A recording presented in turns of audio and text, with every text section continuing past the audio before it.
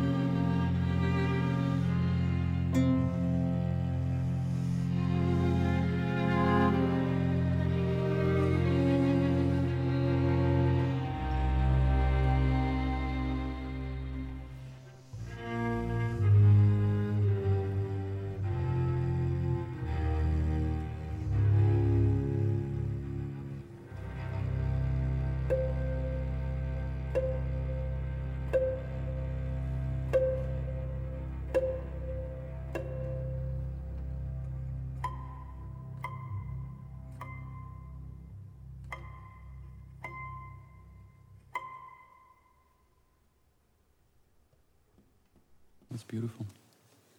Rahim Al-Haj on WOPOP on KEXP, where the music matters. Rahim, that was beautiful. Thank you. Thank you so much. The record is gorgeous. I got it before many people did, and I played that song the last time We Will Fly Birds. Oh. And it was one of those moments when I was like, okay, because you play a lot of different music, but there was something about that really struck me. It was just like, okay, I'm gonna need to take a moment after to compose myself because there's so much emotion in that song. Tell me a little bit about that. What is it about that song? Yeah, well, actually, all the record, I mean, basically, it's written letters by Iraqi women and children and to United States during the occupation at that time and period. And this Last Time We Flying Bird, it's a letter written by a teenager, actually. He raising homing pigeons. And in Baghdad, their houses is close to each other. So they raising the homing pigeon on the roof of their house. And this also it's occasion to see his girlfriend because there is almost impossible, not possible, but it's really difficult to get with your girlfriend. So while she is doing the laundry and it's outside and he has a homing pigeon, so that's the way he meet his girlfriend. And he flying the bird. Mm-hmm. And one day he was in the school and coming back and it was a huge chaos. So there is a car bombing near his house, which demolished all his house. Now, the problem is not just the house, is the roof and the coop of the homing pigeons. They cannot stand. They need their home. So they flying around the house. So he saw his birds from far, when he's coming his home, just whirling, just like around the house, which is weird. That time it should be inside the... So he wrote this letter to the United States saying, that's what happened to me. Have you ever noticed or have you ever experienced that you come home and you don't have a roof of your house? Have you ever experienced that you haven't sanctioned we fight for 1 egg for 6 people? Mm-hmm. Have you ever went to school and you're hungry? Have you ever come back and you are homing pigeons, scared, falling around, and they not have place to sit? I think this is hundreds and thousands of stories like that. I was fortunate to get these letters in my hand, and I said, wow. This is a historical moment. This is a historical document. Absolutely. And I need to do something about it. In fact, in the beginning, I said, I'm coming back to the United States, and I do some lectures and presentation about it.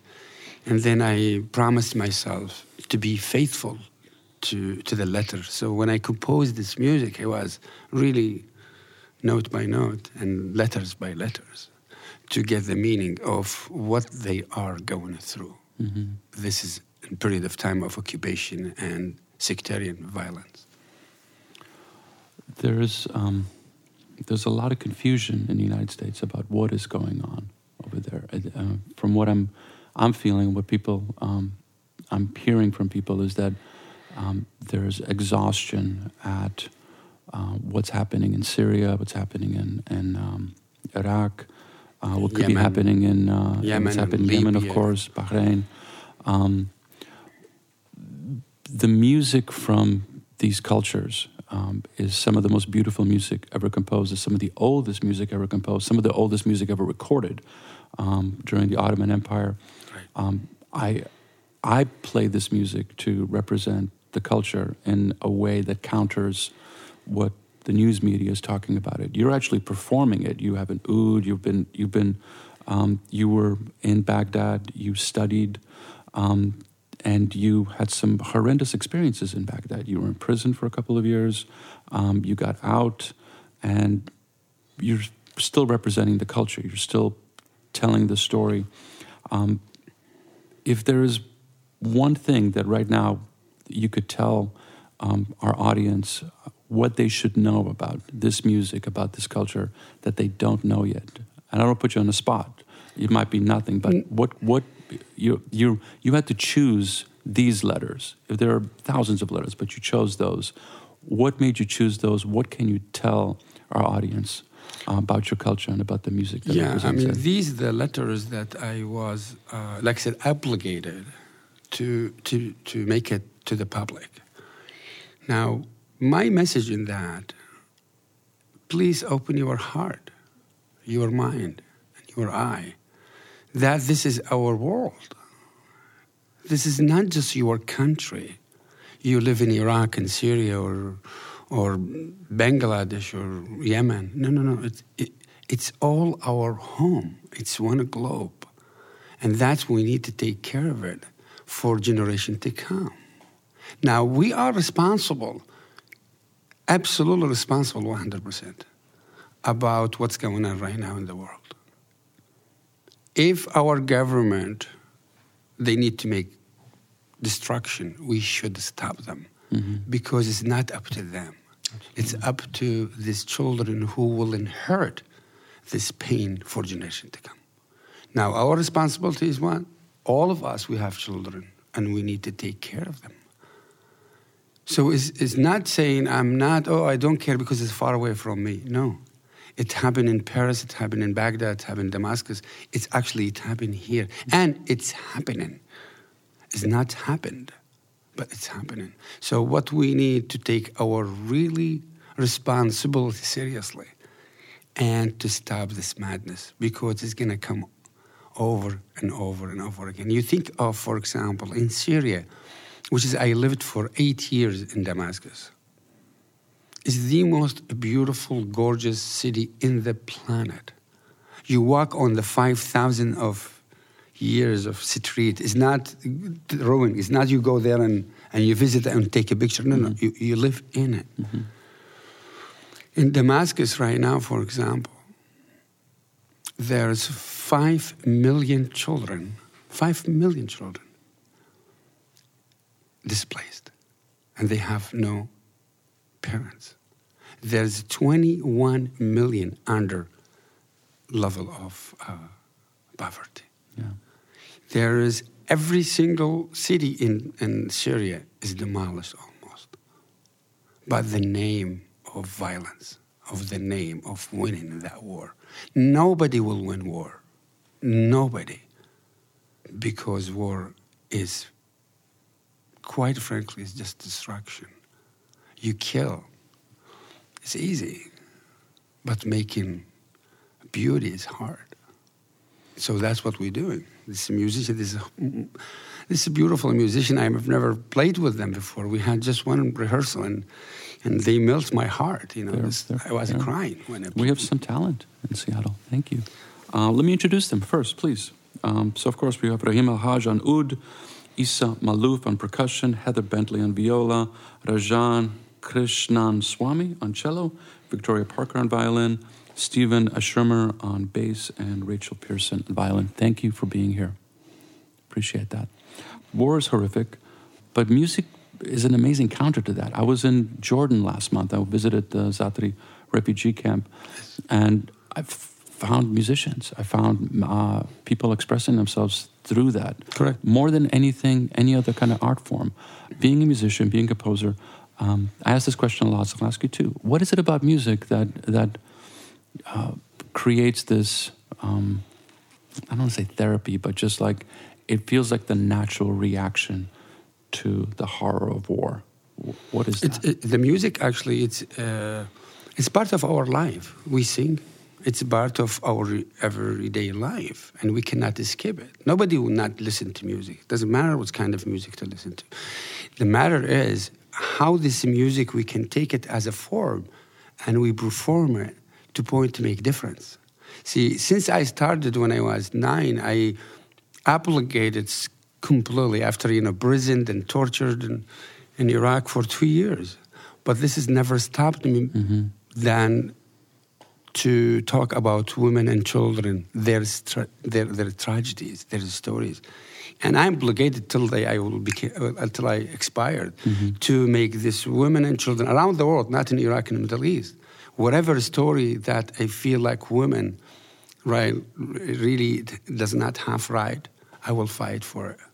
Or children that does not have right in the world, I will fight for. In fact, last year I did a benefit concert in Santa Fe, and Issa Malouf was with me also, and I sold probably a lot of painting, which I created and I collect. And there's beautiful, wonderful, famous artists who donated one piece, and we made $40,000. In fact, I'm going in Syria, in Damascus, in April, hopefully, that I will deliver the money for these children in Damascus. Beautiful. It would be silly not to talk about this, but it would be difficult sometimes to even come back in the country because the political situation has changed pretty dramatically. You were here just recently playing at Benaroya Hall, a collection of musicians from the banned countries. And, of course, we did band in the USA and continue to play music from countries of artists that are having difficult time coming to the States. Being a musician and knowing how powerful to share this music and this culture is to the world. I don't want to put you on the spot again, but... no, please do. Okay.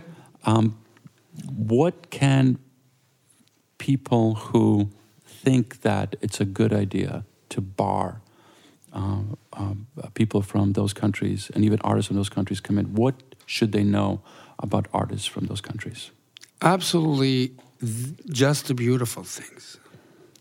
I mean, you think of these countries, Iran, Syria, Libya, Somalia, Iraq. These create beautiful, by the way, the cradle of civilization started there in Iraq and in Persia. And I have really, most often I say this word, comment actually. Last year I received the National Heritage Award. Congratulations. Right. So, and thank you. So I received a beautiful letter from President Obama, beautiful, and saying, Rahim, thank you very much for reaching in our country. Thank you very much by contributing to this country as much as other American who are here, and your music, beautiful, and so forth. And the ironic thing is, 2 months later, we have a new administration. I'm not welcome here.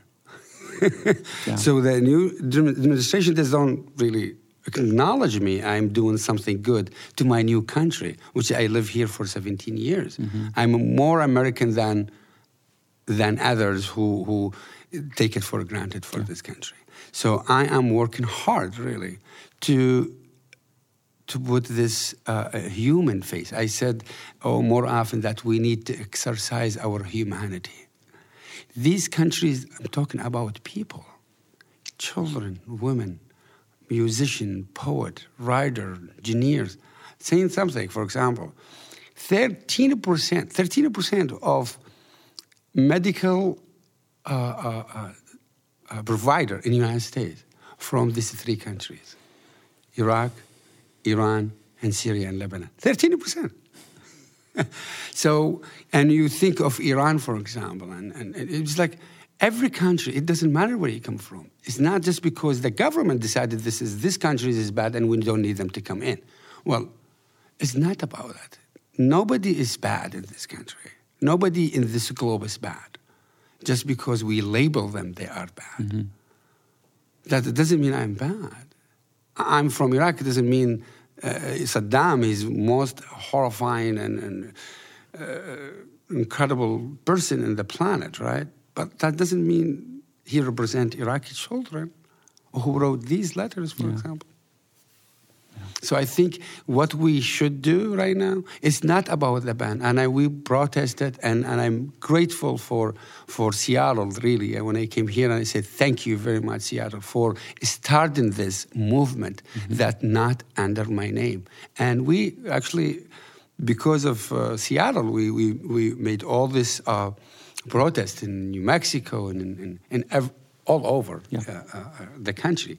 So I think this is just a symbol of saying not under my name. Perfect. Thank you so much. Thank you very much for having us. Please come back again. I will. Rahim Alhaj on WOPOP on KEXP 90.3, where the music matters. Big shout out to Kevin Suggs, Jim, Justin, Alia, and John Kurtzer for making this happen. KEXP 90.3, where the music matters.